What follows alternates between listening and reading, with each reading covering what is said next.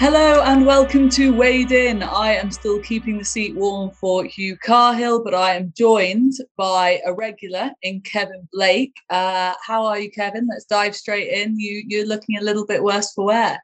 No, I'm okay. I'm recovered now, but I did have a couple of days down in Dingle there, where some light refreshments might have been involved at some stage with a good pal of mine, Johnny Corcoran, who is a podcast listener. So we better give him a mention. He was having a stag party down there. So yeah, yeah. Well, Johnny, I hope I So hope it, I hope it was a good one for you, Johnny, down there, and I'm glad you've delivered Kevin Blake back in all right shape for this episode of Wade In. I'll have to introduce you to Johnny, Vanessa. I'd say you get on well, actually. Be your type of fella now. It's good fun. I don't know what that means. What's my type of fella? Just a good time guy? I don't know. A bit mad, yeah. Right, okay. Moving swiftly on, because this is now ultra awkward because the other person on Wade In today is not Tony Calvin because he is taking his summer holidays. And so instead we have replaced controversial Calvin with Brendan Duke. And Brendan Duke, you've never met me before, and so don't listen to a word of what Kevin Blake says. How are you? And welcome to the team. Well, thank you very much, Vanessa. Yeah, great. I'm in a seat warming capacity as well, and delighted to be here. Good form, yeah, good form. Okay, great. Well, look, we've got loads to get stuck into, boys, because, of course, it's the week that was with Galway and Goodwood. So much action to review on the track and a little bit of action to get stuck into off the track as well, which we'll get to in due course. But, Kevin, let's kick straight off with the best racehorse in the world and probably the performance of the week in the Sussex Stakes. Baaeed winning in pretty ruthless fashion and is now 2-1 on for the Juddmonte International up at York. You were there at the track at Goodwood. Talk us through the day and the performance. Yeah, it was great to see him out. He got a little bit, kind of uncharacteristically a little bit wound up there. And you wouldn't necessarily have seen it on TV. It had happened right close to our camera position when they brought him up to saddle him. You know, it's a funny old setup in Goodwood. Like the race course stables are a long way away, and they have to box them up, etc. And I think William Haggis was saying they got their timings a little bit wrong, and he was just threatening to get a little bit wound up. But once they got the saddle on him and into the ring, he was grand. And sure, look, it was just a routine sort of victory. I think it's fair to say, Vanessa, he didn't have to be at his very best. And that's kind of twice in a row now we're saying that.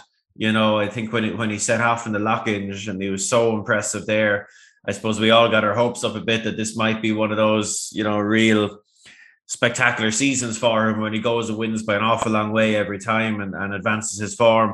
But the last twice they've been more like kind of, you know, it's a bit disrespectful to call them racecourse gallops, but I don't think he had to be at his very best at all to do it. And sure, look, I suppose we're all, like you say, looking forward to York, where he'll get a change of variable up and trip. I'm not certain it'll suit him myself. I'm in a big minority there. Everyone seems to think he'll be as good or better over that trip. I'm not so sure. I'm not so sure at all, actually. But it comes down to opposition, Vanessa, and it's melting away a small bit already. Desert Crown is out. By the sounds of it, a few of the other potential rivals aren't going to show up. So yeah, we're hoping we get some good opposition, some world-class opposition there against them, Vanessa, just to see, you know, just to see how he copes with it and whether he can transfer all that ability to the extended 10. But yeah, he's a victim of his own excellence at the minute, because that last week he was probably just a little bit more routine than you would have liked in a top race. Yeah, I mean, I concur with a lot of those thoughts. And it feels like Brendan sort of, from a public's point of view, like the fire still needs to be lit underneath Baaeed in terms of public appreciation for him. And I'm wondering if stepping up in trip and doing it at York will do just that. Will that get our juices going a little bit more about Baaeed, or does he just not have the charisma of other unbeaten good horses from the past? Well, I don't know. I mean, who are we comparing him to? There were some unfortunate comparisons to one particular horse during the week, but I think he has captured the imagination majority, and assume just based on pedigree and run style that he will improve for the step up and trip. But if Mishriff turns up, I mean, Mishriff put up a career best last year in winning the international stakes. So if that Mishriff turns up in York, he'll have to be on his game to beat him. And maybe what we really need to see is for him to get into a titanic struggle with another top class horse. And maybe Mishriff could be the horse to put it up to him. Hopefully he runs, because as Kevin said, we really need him to show up, because if he doesn't, I don't know what else is going to run it, because I imagine all the 3-year-olds are going to head to Leopardstown to avoid him. So they're stuck. They need Mishriff, basically. Yeah, we need Mishriff, and we want a showdown up at York. And Kev, you'll be there. I'm going to make the trip to make sure I'm there as well, but I think you're going to be there working. So you'll be really putting your neck on the line with the not staying stuff then. I don't think I am, actually. I might be there in a spectator's capacity, depending what else goes on. But yeah, and look, I know Simon Rowlands is kind of coming at it from a similar direction as me. Like, it's interesting when you compare. Like, people will talk about Huckham, obviously, his full brother, and how well he stays. Like, but mechanically, like, they're very, very different horses. They stride very differently. Like, Huckham's a real middle distance strider, whereas Baaeed is like a fast miler on strides. And look, and now qualify it. Like, I had the exact same concerns about Frankel, when his time to step up and trip came, and he obviously went and won by half the track. So I'm inclined to poke at him until I see it. Look, what's going to turn up? Mishriff is an important one, but geez, he's coming into it off a bit of a small low note. I think it was forgivable. I've heard lots of people say he just didn't stay in the King George, but I don't necessarily buy into that. I think he absolutely blew the start and made up a lot of ground into a fast pace very early, and just got burst from doing that, would be my read of it. I hope he turns up in top form, because like Brendan says, like, that would be a huge addition to the race. I think Native Trail might turn up now. They had said he was going to go for the Jacques de Marois, but because for Corobus is now being rerouted there, they won't run them in the same race. So I'm guessing Native Trail is going to turn up. What else? I don't know. State of Rest is going to go for the Marois. The only circumstances I can see that changing is if the rain came at Deauville, which isn't impossible, and then I'd say he could reroute to the International. But other than that, Alan Keir, will he run? I don't think they'll chance him on fast ground again, assuming the ground is fast. And that's kind of it. That's kind of it from what I can see. And that's not the most mouth-watering lineup of opposition to Baaeed. But look, if the horses aren't there, they're not there. If they're not sound, they're not sound. So yeah, sorry, bit of a low note to start off on, but that's kind of where I am on it. There I was wanting the team to wax lyrical about the best horse in the world, but not a bit of it. Kevin Blake, in his hungover state, just pops the pin in the balloon as always. I'm not hungover. Now look, if there's a horse that really, if I'm talking about Baaeed not getting enough sort of public recognition, then a horse that really doesn't get what he deserves is Kyprios, because Kyprios has now won 2 top-notch staying races, including then more recently the Goodwood Cup. And yet still, Brendan, all we can talk about is Stradivarius. Are we just ignoring what is potentially a top-class stayer here in Kyprios in all the sort of Stradivarius fuss? Yeah, he well, I mean, there are known knowns, I suppose. He is definitely a top-class horse, and he's improving all the time. And we're getting into dangerous territory here, and I am inclined to do this with horses. Sometimes it's right and various. It's hard to shake the impression he's keeping a little bit to himself as well. Just a very hard horse to get to the bottom of Kyprios. Something comes to him, and he just goes and he finds and he finds and he finds. He's tough as all boot. Typical Galileo, of course, run through walls for you, and it's definitely possible to argue that Stradivarius was unlucky on both of those runs, but my hunch is that Kyprios will always find a way. Yeah, I think I'd be in agreement with you there. We can all get sucked into the sort of Stradivarius drama, Kevin, but ultimately I think we are probably ignoring the fact that Kyprios is a real top-notcher in this division. And I know this is a race that really got you going on the first day of Goodwood. Yeah, it was fantastic, wasn't it? And sure, look, with regard to the post-race coverage, I suppose, as I like to say, controversy creates cash, and there always seems to be a kind of a spectacle surrounding the Stradivarius, win or lose, with the connections, and that was the case again here, with the jockey change pre-race, etc. It's just he's a magnet for comment. And I'm not saying that's a bad thing, but I suppose the consequence of it is, as you've mentioned, is Kyprios kind of twice now hasn't got the adulation that he deserves as a horse that's now, after 8 lifetime starts, has won the Gold Cup at Royal Ascot and the Goodwood Cup. You know, that's fair going for a horse with that sort of mileage. And I'd be with Brendan. Like that was my impression over the line, was that this horse was extracting the urine, as they say, and wasn't giving us everything that he had. You know, you could see him flicking his ears there. And if Stradivarius had been closer to him, and I thought it was slightly ironic that John Gosden was kind of saying he wished that Stradivarius had challenged closer to Kyprios. I think if he did, that would have helped Kyprios just as much, if not more, as it would have helped Stradivarius. And he's done it a few different ways now. Like the Gold Cup at Royal Ascot was like an exceptionally slowly run renewal of that race, and he managed to cope with that. And this was a bit more truly run, and he kind of won in the same sort of style again. So, like, as well as being very good, he's clearly very versatile, very straightforward, walked around like a lamb beforehand. You know, you can put him anywhere in a race, really. He clearly stays. He clearly has toe as well. If he stays sound, and he hasn't licked it off the stones either, as Brendan says. Like, he's by Galileo out of Polished Gem, who's, you know, one of the better broodmares around for the last number of years. It's just hard to see him beaten. You know, Stradivarius isn't going to get any better at the stage of his life he's at. Trushan would be like a more than worthy rival for him on ground with a bit more ease in it. I'd love to see that again. Problem is, we're probably not going to see this rematch again. No, it's highly unlikely. Yeah, I think Kyprios is going to go to the Irish Ledger, where he'll probably meet Sonny Boy Liston, which should be a fair race. I'd look forward to that. But I think the other lads are going to go their opposite ways. And I think Trushan, in fairness to the connections, they had a crack. They had a go on ground that they probably would have been concerned about. I know some, certainly John Gosden was unhappy with the level of watering that had taken place at Goodwood on that particular day. I don't know if the times necessarily backed that up. It was probably the quicker side of good on times. So yeah, look, you'd like to see it again, but we might have to be a bit patient and need a little bit of luck with weather, etc. But yeah, Kyprios, I think we're in agreement there. Like, I think he is a proper one. And if he stays sound, he's just that type, isn't he? That's gonna.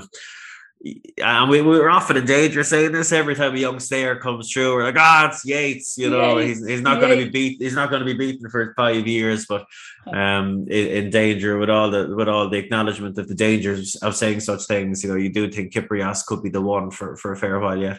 Yeah. So Kyprios, the emerging star, but the drama will follow Stradivarius right till the end, and goodness knows where the next chapter of that book goes, because it's not entirely clear jockey bookings or where we'll see him next. But either way, one thing's for sure, you know that all eyes will be on Stradivarius. The St. Ledger picture had a pretty big shake-up during Goodwood, specifically down to the Godolphin horses, really, Brendan. New London winning the Gordon Stakes. He's now the 3-1 favourite for the St. Ledger from 11-2. He's really got back on track, rocking and rolling now. Really, the only blot on his copybook is that Chester run. And I'm inclined to think that despite the fact he's done his winning at the July course and Goodwood in his last two starts, I actually think he's going to be a much better horse on a more conventional, flatter, galloping track like Doncaster, just because of the nature of the sort of physical that he is. That's my view on it. But there's no doubting the fact that he's the worthy favourite now for the St. Ledger. Sorry, just a slight interruption there. Yes, absolutely no doubt. He should be favourite. We'll have to see what they decide to do with him. But I totally lost my train of thought there. Yeah, he was seriously impressive. He's definitely entitled to be favourite, and I think he's had plenty of beating at Doncaster. Sorry. Yeah, I'd agree with that for sure. And Hu Yamal, Kevin, was in there behind him, finished third that day behind New London. But again, the focus really on him is about going down under, and obviously Secret State as well put his cap in the ring for the St. Ledger. But I'd much prefer to be with New London. I'm really warming to him. And Tony Calvin, give him a nod, because he's been a big fan of this horse the last two runs. I can't really get away from him now for the Ledger. Yeah, I like the two of them, to be honest. Like, they're both like, like New London, I'd be with you in terms of the track, because I remember seeing him at Chester there. Like it sounds like a kind of that you're taking the mick a bit. Like, but if you put him walking around the ring in Cheltenham, like he wouldn't look out of place. Yeah. In terms of a physical, big old Kevin. He's at least 10 Dan Barbers. He's got to be at least 10 Barbers. He's 10 Dan's tall. Yeah, Dan will be dismayed that Brendan Duke is joining the podcast, because he's very long of leg as well, and would also make Dan look tiny. We love you, Dan. We love you, Dan. Back to the Godolphin horses. Yeah, I thought he was impressive. I don't think a mile and a half around Goodwood would necessarily be his thing, and the race I don't think went perfectly for him either, but he still found a way. And going up and trip will definitely suit him. But I tell you, I do like Secret State as well, Vanessa. Like, different sort of profile. He's gone down, I suppose, the more patient route. He's coming up through the handicaps. But like Kyprios that we mentioned earlier, like I do think he's really saving something for himself now. He was notably idle late on. And to be able to win big handicaps like he has been, whilst being like that, I think that there's certainly more to come. Look, he needs to make a bigger jump up than New London does to be a St. Leger horse. But, I think he has that potential in him. And I'm fascinated to see how high he can go, because I really like him. Okay, positive mention for Secret State. I'm all about New London. Hugh Yamal going off down under hasn't really justified his price tag just yet, but he's not really had an opportunity to, in fairness. Yorkshire Oaks had a bit of a shake-up with Sela Rosa winning the Lily Langtree. She's now 12-1 from 20s for the Yorkshire Oaks for William Haggis and Tom Marquand. Brendan, were you impressed by her performance or disappointed by others in behind her? Yeah, well, I don't think it was a particularly strong renewal, but she's definitely a filly going places, and I'd imagine she'll go for the Yorkshire Oaks, given that Haggis trains her and he loves to have winners at that meeting. So I'd say 12-1 is a fair price. Again, it depends on the opposition. That doesn't seem a particularly strong division.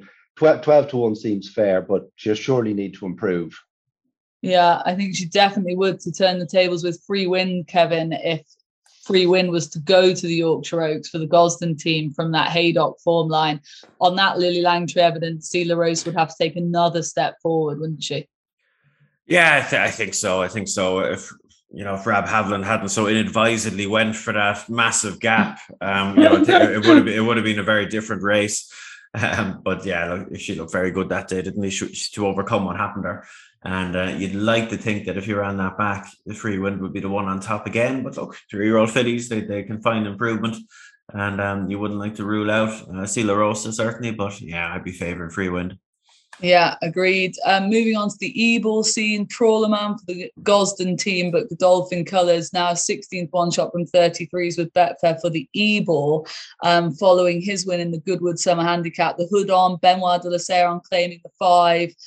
Just not an ultra straightforward horse, Kevin, is the reading of this. He's going to have to pass a stalls test, isn't he, before the Ebor, on top of just the way he races as well. For me, it's not the profile of a horse for the Ebor, but maybe he's got more ability than he's letting on. Yeah, and he might not get in. It's a difficult race to get into since they lashed the prize money up, and he might not get in. But like you say, look, there's a kink in him. I don't mind a bit of a kink in these staying horses. The first time hood on, he's clearly not straightforward, but look, he has the right type of profile, doesn't he? He represents the team that is going to know what's what with this type of horse. And yeah, he wouldn't have been top of my list, but he won a big prize here. He did indeed. Moving on to the sprinters, Cardem. Am I right in saying, Kevin, you tipped him up? Is that your tip? Yeah, well, the Qatar sprint? Rare is wonderful, yeah. Absolutely. Yeah. Absolutely. That's my favourite saying. Cardem winning the King George Qatar Stakes under a very good Ryan Moore ride. Relief, I think, for Charlie Hills, Kevin. He'd been in a bit of a dry spell for a little while there. Yeah, and it's a kind of a rare old double, I suppose, isn't it? The Stewards Cup and going on to win the King George, the King George Stakes, 5 and 6 at a track like Goodwood is fair going. Russell, came from a fair way back and hit the line very well. But Cadam, he's always been very, very talented, and like I'd say he hasn't been a straightforward horse to train. And this might have been, like, in terms of the number he put up, it was probably his best performance since he won the Stewards Cup as a 3-year-old, you know, which seems like a lifetime ago at this stage. But he's back, and with a 5 furlong division that isn't full of depth and formidable rivals, he might well be able to get back in the mix in Group 1 company. Well, will he though, Brendan? If he goes to the Nunthorpe, would you have any interest in Carden in the Nunthorpe? He's now a 10-1 shot from 20s after his Goodwood win, but I would be leaving him well alone. He's a hard enough horse to trust, isn't he? I mean, if he did put up, if he was on his A game, which is a few and far between, but if he was on his A game, he'd be a match for most of them. But what price is that to happen? So it's effectively a double. I don't think I'd trust him. Yeah, fair enough. We don't like those untrustworthy types on this podcast, Brendan. Have you ever been to York, Brendan? Yes, I was there for the Dante meeting that Crystal Ocean won the Dante that year. I was there. Very enjoyable. I think I lost some money, but it's serious value. I think I got a 3-day ticket for £60 or something, which is almost unheard of in England, where it's much more expensive to go racing than it is in Ireland. So, yeah, I'd go to York again. If I ever leave the country again, York would be high on my list. Good to know. I tell you, I only ask because if I was to take a racing fan racing, I'd go to York. It's a bit of a cliche, I suppose. A lot of people would say that, but for me, it's just they know how to give the customer a proper good day out. And the racing during the August meeting, the Ebor meeting is just top notch. And I'm very much looking forward to a day out with my dad to see Baaeed, and I'll really enjoy it. So looking forward to that. I don't know why I've gone off on a diversion here. Let's focus back in on the racing. Nashwa winning the Nassau Stakes, Kevin. I mean, this just felt like a feel-good story from start to finish, basically. I'm so fond of the filly. The relationship between Holly and John Gosden just developing all the time, and his comments afterwards. Like, I think that I got the quote here. It's Holly Doyle is a star. She has an incredible work ethic. As a rider, she's very savvy and strong with great balance. She has the most wonderful personality, and she is so applied and focused. She's a credit to anybody in any line of work. I can hand on heart say no one will ever say anything like that about any of us anytime soon. I mean, like, it's just like, I mean, if you were to get a school report, does it get any more golden than that, Kevin? Yeah. Am I no cynic now, or is that as much about Holly Doyle as it was about Frankie Dettori? Oh, you are a cynic. Jesus. Do you know what? The wording of it just caught my eye. I'm like, you know, is it saying she's everything that Frankie isn't at the minute? You know, maybe that's completely out of line now and harsh, but I find myself reading and listening to almost everything John Gosden is saying at the minute through that prism of the difficulty he has in sometimes masking his frustration with Frankie. Yeah, I could be wrong though. I could be wrong. You could be wrong. You could be very right. That is exactly why we love these sort of podcasts, because I hadn't even thought about that. I'm so innocent, and innocent to the world is what I am, Kevin Blake. And I just saw that quote and I thought, oh, how nice. And there you are. I find insults in everything, Vanessa. It's why my list is so long. What about the filly? What about the performance itself? Yeah, she was very good. Now, it wasn't her fault now, but a few of her couple of main rivals were definitely well below themselves. But the run of the race didn't really go her way. I don't think, certainly watching the race, I thought Dream Loper was getting the run of it up front, and Nashwa was further back than ideal. But she quickened up well from rear, didn't she? And ultimately won quite well. I don't think she had to probably advance her form to do it. But look, this is her trip, I'd say. Very likeable filly. You know, the good ones can get themselves out of bad positions. I don't know if it's a bad position, but certainly suboptimal. And Holly, sure, you know, how could you not love Holly? In every regard, you know, as a jockey and as a sports person and as a personality as well. Like, very, very difficult not to like her. You know, she's sugary sweet when she's speaking and off the back of a horse, but you put her on and she's an absolute gangster. Like she's just, she's a fantastic. She reminds me an awful lot actually of, and I know it'll probably sound wrong, but she remind me a lot of Rachel Blackmore in terms of just how ruthless she is. Like she's not just thinking about doing the right thing by her horse and her situation. Like she always seems to be aware of who's where, and if there's an opportunity to close the door and to get one up on a rival, like she'll grab it with both hands. And we saw it on Trusha. And I don't know if it necessarily it was the best thing to do at the time, but when the opportunity was there to make things difficult for Andrea Azzini and Stradivarius, she didn't hesitate. And you have to love that. Top class race riding is a ruthless game. And she, despite her sugar sweet demeanor, she does not lack for ruthlessness at all.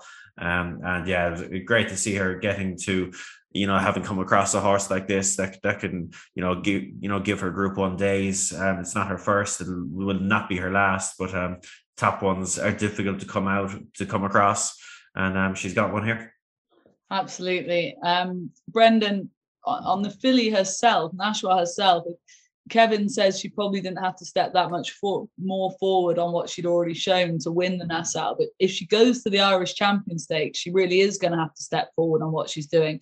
Do you think she's capable of that further step?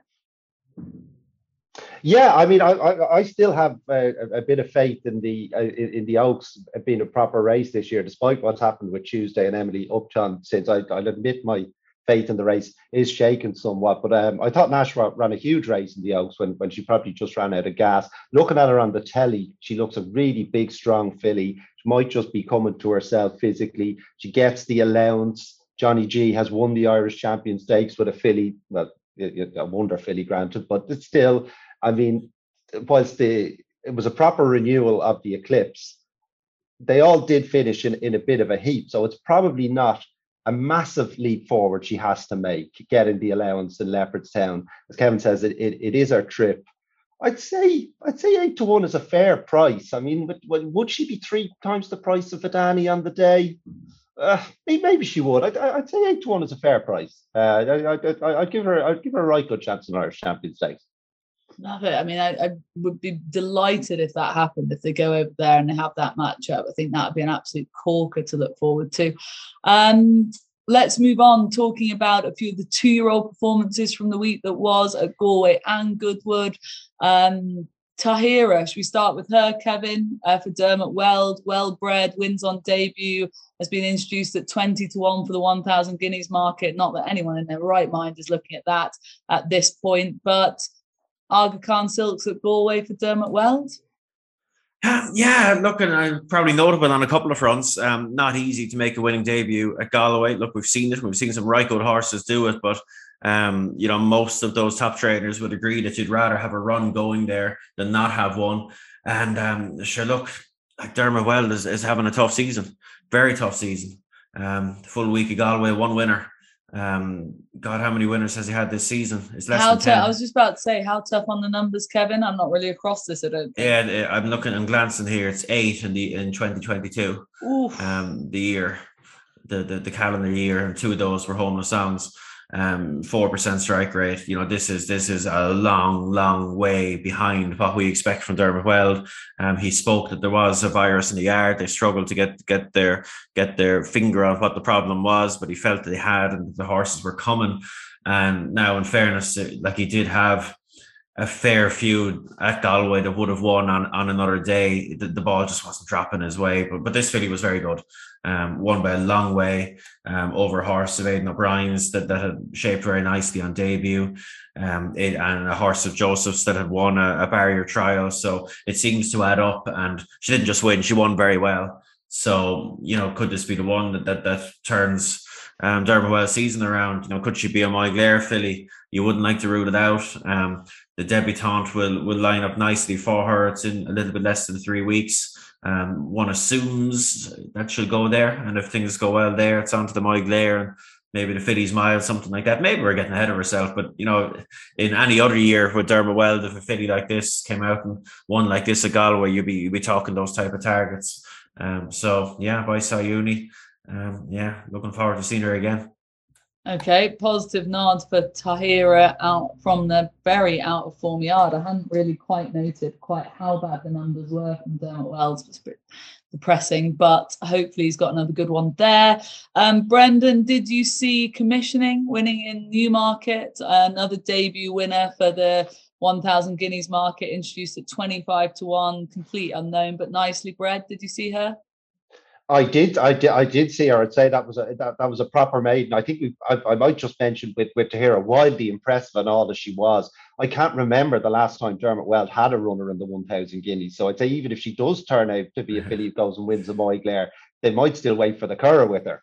So but the 20-1 about Commissioning. I mean, if Commissioning is as good as she looks in Newmarket when she bounded up the hill, that could well be a fair price for the 1,000 guineas. But the second, the well-bred Prep Pain. Now I know you have to make a really good case for a horse to make up 3.5 lengths. It's a long way to be beaten, but she looked completely clueless on the track. She's so well bred. She's coming out of Michael Stoute stuff from that hotel. You would expect a lot of improvement from first run to second. Although he did have that Nostrum win in Sandown. It's quite the renaissance for Stoute. I know you can't keep the Derby horse sound, which is an awful pity. But he looks to have some very promising 2-year-olds in the yard. And I wouldn't be shocked if that Prep Pain turned out to be the best of them. I'd say there'd be loads of winners will come out of that maiden. I'd say the first two are probably, with a bit of luck in their lives, stakes fillies. But I'd just be interested. She looked it's hard to tell on the telly, but she looked quite a leggy sort down at the start for Pain as well. Say when she comes to herself physically, she could be very interesting. Okay, for you to take out of that of Commissioning's maiden then, and sticking with you, Brendan, sticking with Newmarket, Noble Style. He made his long-awaited reappearance, his second start, having won that very hot race at Ascot. We haven't seen him since. He's clearly had issues. And then, to be honest with you, he's 16-1 unchanged for the 2,000 guineas at the moment. And I didn't think he looked that straightforward. I did, yeah. And I was kind of hoping for more. Yeah. Look, so I know. Look, the preparation wasn't ideal, but like that novice that he won, like it was a standout piece of form early in the season. It put him, in terms of a number, bringing times and sectionals in, like it put him kind of top of the pack there for quite some time. So we were hoping. Look, he missed Royal Ascot. There was clearly difficulties in training, but now that he was back and they pitched him in, not into shallow waters, but it might have been expected that they would have went for a stakes race. They went for another novice. You were hoping he'd go and put on a show, but look, maybe there was a clue in the fact that they went for a novice. Maybe they felt that he just wasn't going to be at his sharpest. Coming back from a few months off, and they put him in here. And look, he won. And you shouldn't be knocking him too much when they win, but I thought the runner-up ran a smashing race, Millstream, and shaped very well. So look, if they rematched again, it would be fascinating. I'm sure Noble Style will be generally expected to uphold the form with the benefit of the run under him, but I wouldn't be forgetting about the second either. I think there were probably two nice calls. Maybe Noble Style just wasn't on his best day, but we'll give him another chance. We won't damn him with too much fame praise, Vanessa. We'll see how he gets on with this run under his belt. Yeah, fair enough. And just a quick mention before we move on to the next part of the podcast for Royal Scotsman. Brendan, did you see him win the Richmond Stakes at Goodwood? I thought he was very impressive again, really, all in all. And I don't know. I mean, he's a 25-1 shot unchanged for the 2,000 guineas. Yet you've got a horse like Noble Style, a much shorter price. And I think like that discrepancy, if you are looking at an anti-post market, is far too much for my liking. I was really impressed with Royal Scotsman for the Coles. Yes, hugely impressed, but I would say he'd be of the two races. I'd say he'd be more a middle park contender than a Dewhurst contender. So then, I suppose when you're framing these anti-post markets, it's all a bit of a guess up, but you're framing them. Maybe he goes and wins the middle. I mean, he couldn't have been more impressive in the Richmond. I think he improved on what was a very good run in Royal Ascot. He danced in Goodwood. He looks a huge runner for a middle park. But if he goes and wins that, then do they say, oh, well, we might skip the Guineas and wait for the Commonwealth Cup, go via the Haydock race. So I wouldn't be sure about him running in the 2,000 Guineas. I think that's the stag and maybe why he's that price. Yeah, understandable points for sure. That about wraps up a review of the racing action from Galway and Goodwood. Obviously, loads of stuff that we haven't been able to cover, but we can't mention everything. So those are just a few of the highlights. And we can move on to some of the bits and pieces that have been happening away from the racecourse. And it was announced in the week, Kev, that Peter Saville, the former British Horse Racing Board chairman, had gathered racing's heavyweights to put together a proposal to the BHA about how to radically change the declining landscape of British racing. And the bottom line of this report is essentially, well, it's actually not the bottom line, but some of the key points is basically less racing at the top end, but for more prize money, and more racing at the bottom end, but for the sort of same amount of prize money / less. And it's less about fixture reduction and more about a restructuring of the field sizes is essentially what I've got from the general gist of the report. But what are your takeaways from reading this? Yeah, look, I could see that. Look, I think you'd need to be blind not to see all the problems that there are in British racing. And, I suppose we've spoken enough about them on this podcast. Yeah, and obviously I won't repeat everything, but obviously the main consequences that we see every day are field sizes, uncompetitive races. When you go a bit deeper, you see the amount of horses that are being lost abroad, and that's only likely to accelerate. So look, it needs to be addressed. The fear that we all have all along is that the BHA don't have the inclination or power to really make the kind of sweeping changes that are probably necessary. And look, I know in an article the other week, I was kind of raising the possibility of, is the end game for this situation, a live racing? And if hopefully the listeners are familiar with what I mean by that in terms of what's going on in golf at the minute, in that someone comes in with a whole pile of money and looks to shake things up, because right now it seems very broken. Look, I'd love to see the detail of what Peter Saville and his group of interested parties are presenting, but I quite like the sound of it. I know some will shudder at the I suppose if you want to cut through the bluster and call this what it is, like it's almost the creation of a two-tier system. But I do think that scene for the nicer horses, we'll say, I don't know what you want to call it, 85 plus, 90 plus, it's extremely congested. I think it's going to be brought into the spotlight in the coming weeks. It didn't get a lot of attention, but the Shergar Cup actually reduced their field sizes for this upcoming Saturday because they were fearful that they wouldn't fill. Those are races worth an awful lot of money. I know it's a format not everyone loves, and some don't like the randomized jockey bookings, etc. But when you're worried about not filling races worth that much money, that's quite terrifying. Stark. Yeah, it's quite stark. We have the Racing League taking place over the next 10 weeks or so. That's going to be drawing from that same population of horses. 0 to 90s. The Shergar Cup is 0 to 100. And it's interesting times. And look, I'm always for people having a crack, and like these problems are not easily solved, they're complex. So if you get a lot of good people in the room thinking and working towards a solution rather than just moaning, that's to be encouraged. And look, something has to change. And if this is the thing that brings about that change, fantastic. The one certainty is that if you do bring about fundamental change, you will not please everyone, and you need to be brave enough to kick on and do what you think is the right thing, despite incoming flack, etc. So look, I'm watching this with great interest because something needs to happen. Yeah, exactly. And I think that's just the point from my view anyway, Brendan, is, we're looking at a broken system here, a pretty negative landscape of British horse racing as things stand at the moment on so many levels. And the fact that somebody has gone out of their way to try and make a difference, to try and put a proposal forward, to really take active steps to make change that will ultimately, hopefully, help the sport of horse racing here in the UK. Whether you necessarily agree with what they've put forward, it's got to be a positive that these people are thinking and trying to move the wheels in the right direction.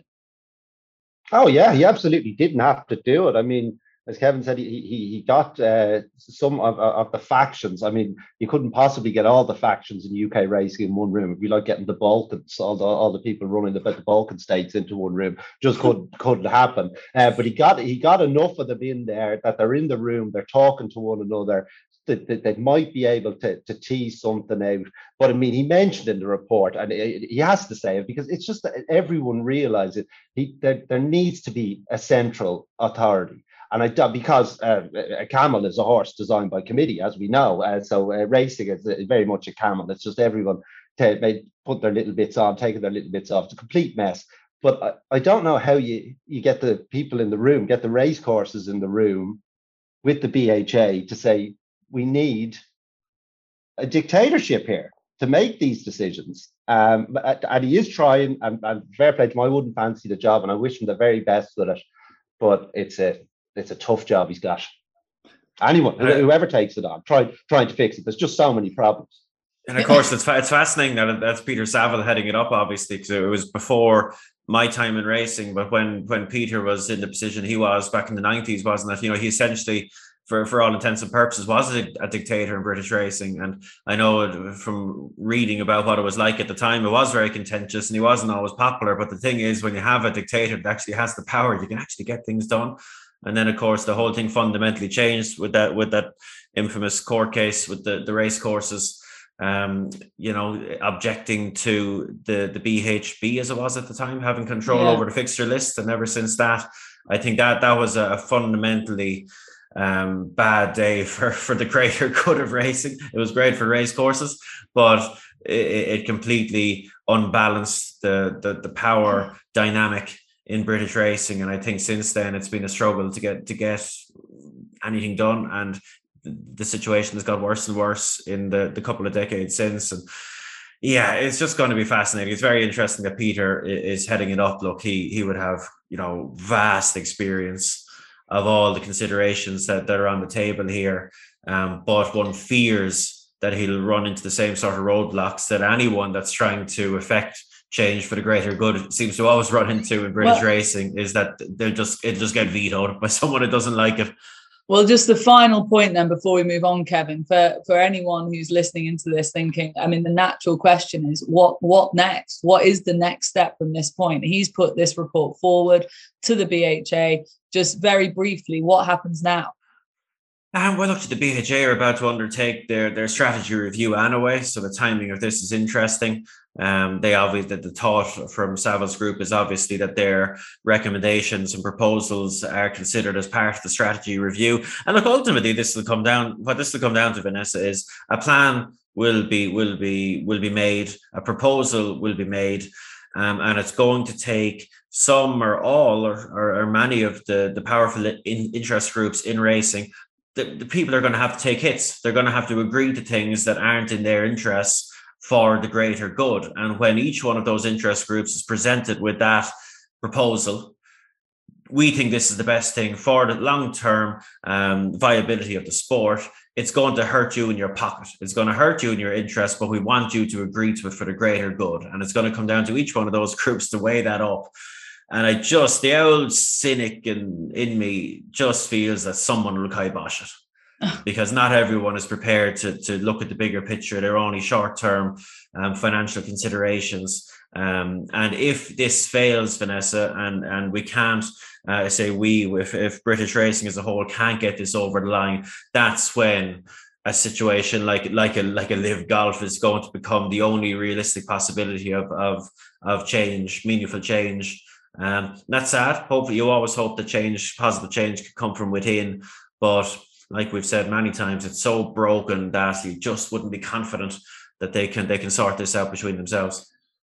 Cynical Calvin is on his holiday and cynical Kevin has replaced him, it would seem. But I feel some of your fears, Kevin. I feel them as well.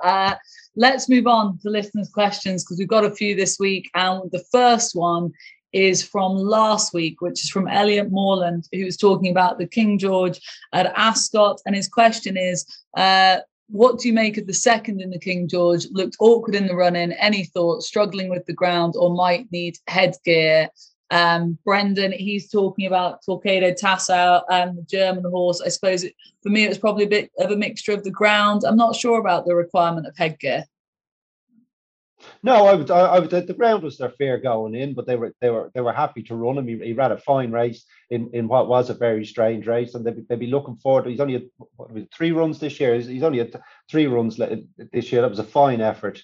On conditions that wouldn't suit him. I wouldn't be sticking headgear on him. Like, he carried his head at a slightly odd angle in the arc last year. Yeah. But he didn't lack tenacity. I mean, he dug it out. He dug it out from nowhere. And given similar conditions this year, he'd have to be a big runner. Absolutely. Yeah, I would agree with that. Joe Maloney has got in contact. Mixed cards were the making of Galway. Surely Listowel racers, who were promised mixed meetings last year and now forced to have drab flat cards on the Tuesday and the Thursday of the Harvest Festival in September, is wrong. Discuss. Kevin, mixed cards? Yeah, it's an interesting one. They've been a part of Irish racing for as long as I've been in the game, up until COVID. They got rid of them for COVID because it was just, for obvious, I suppose, logistical reasons. They didn't see the need to be mixing a flat cast of characters and a National Hunt cast of characters on the same card if it could be avoided. And look, it's an interesting thing. I can see from a public's point of view that they would be popular. Flat racing can be a bit of a struggle with the public in Ireland. I can see why the jockeys wouldn't necessarily be fond of it if they're turning up and going through the expense of getting to a meeting when they only have the option of riding in a relative handful of races, assuming they get a ride in every race they can, which is rare enough. I don't feel strongly about it, to be honest. I can see it would be these big summer meetings, your Galways, your Listowels, that are big hits with the public. I can see why they'd be desirable to them. But I can't say I have a super strong view. Brendan, what's your view on mixed cards? You should see more of them? No, I don't like them at all. But then I'm a Irish flat racing fanboy, and there aren't many of us. And to get people to go flat racing in Ireland, you have to stick a couple of divisions of a maiden hurdle on the card, it seems. So I understand why they do it, but I just want to go and watch flat racing in the summer, and then go and watch National Hunt racing in the winter and celebrate the great diversity in the game. But I can't do that, and I understand that race courses have to eat too. So we'll see. Okay, it's a negative for the mixed cards, Joe, from Brendan, and a bit of a meh response from Kevin. Let's move on. Billy, well, Joe just doesn't like. Like he said, he gave it away there. What about these great mixed cards? I don't know what drab flat racing. So he just doesn't like flat racing. So that's very true. Yeah. Joe Knighty's a great man. You'd see him turn up everywhere, in fairness to Joe. Drab is a great word, isn't it? It's something, it's close second in the things you wouldn't want to be described as behind boring. Boring would be the worst insult for me, followed by drab. Ugh. Billy the Kid has got in contact. Benoit de la Salle received a 14-day ban under the non-trial rule this week. Considering that punters will have had cash on the horse, do you think that 14 days seemed a big enough of a punishment? Thanks. Well, for me, it did, because it's probably going to take him out of the Apprentice title race, isn't it, Kev? Yeah, and sure, look, I suppose you should probably, it's always fair to judge the punishment and against the offence rather than the overall circumstances. Like, a 14-day ban is going to hurt Benoit more than most, for obvious reasons that you say. He's stuck in the middle of a Apprentice title race. But look, the scale is there. I think that's pretty much in the middle of what they could have given him. It's for him, it'll be extremely expensive. But then again, if you had your few quid on the horse, you'd be entitled to be pretty upset too, because it's easy enough to get beat on merits, but when you have a situation like that, it does leave a sour taste. Yeah, it really does. Jordan Grinnell has got in contact. What's everyone's view on the amount of times the Judith Wilson horses are being run? This is an owner their horses with David Pipe. Any strong view on this from either of you? Not breaking any rules. They're not earning anything standing in the stables. I mean, if they're fit and ready to go, run them. Yeah, no, I would agree with that. I don't have a problem with it at all. From my point of view, they're having a nice time summer jumping. So that's some people's bag, Brendan. Clearly not yours, but some. Absolutely, and good luck to them. And I tell you, well, what I really love in the summer jumping is when they take all the obstacles out and they turn it into flat race. That's a great spectacle, isn't it? Yeah, that's what we're all here for. Those days with the low sun, summer jumping, just can't beat it. Yeah. The 6 runners as well, you know, just the 6 runners, all the fences taken out. That's what we're here for. Not Stephen Hone. He has asked thoughts on Kyprios going to the Arc. Doesn't seem a vintage renewal at this stage, and Aidan has been known to send stayers there before, Kevin. Yeah, we have seen it. It hasn't ended well with Aidan's in the Order St. George ran well. I'm thinking Leading Light. What else did he do? He has done it. He's right. And we have seen some stayers run very, very well. And that's Westerner springs to mind. Would you do it? Why not? I dare say. Why not? It's certainly not going to hurt his prospects go back over staying trips. He'd be running in the Prix de Cadran otherwise, I suppose. If they didn't have a colt now, we'll see what Luxembourg does when he hopefully makes his return soon. If they didn't have an obvious colt or even an obvious filly to have a crack, why not? Yeah, I wouldn't be against it. He wouldn't be without a chance. No, it wouldn't be having a few quid in them, I don't think, but hey ho, why not? There we go. Run them, as Brendan says. Yeah, run them. They're not only anything standing in the box. Brendan Duke. DKO's got in contact. How has the quality of Galway fields improved so much over the last few years? Both codes had impressive winners during the week, and it's noticeable when the trainers talk about the winners next or long-term targets, they talk about future tilts at grade/group 1s, Brendan. Galway on the improve class-wise, or has it always been this way?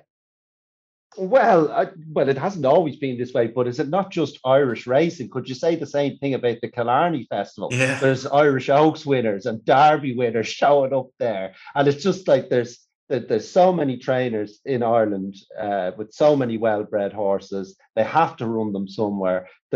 You could say all this rising tide has floated all boats.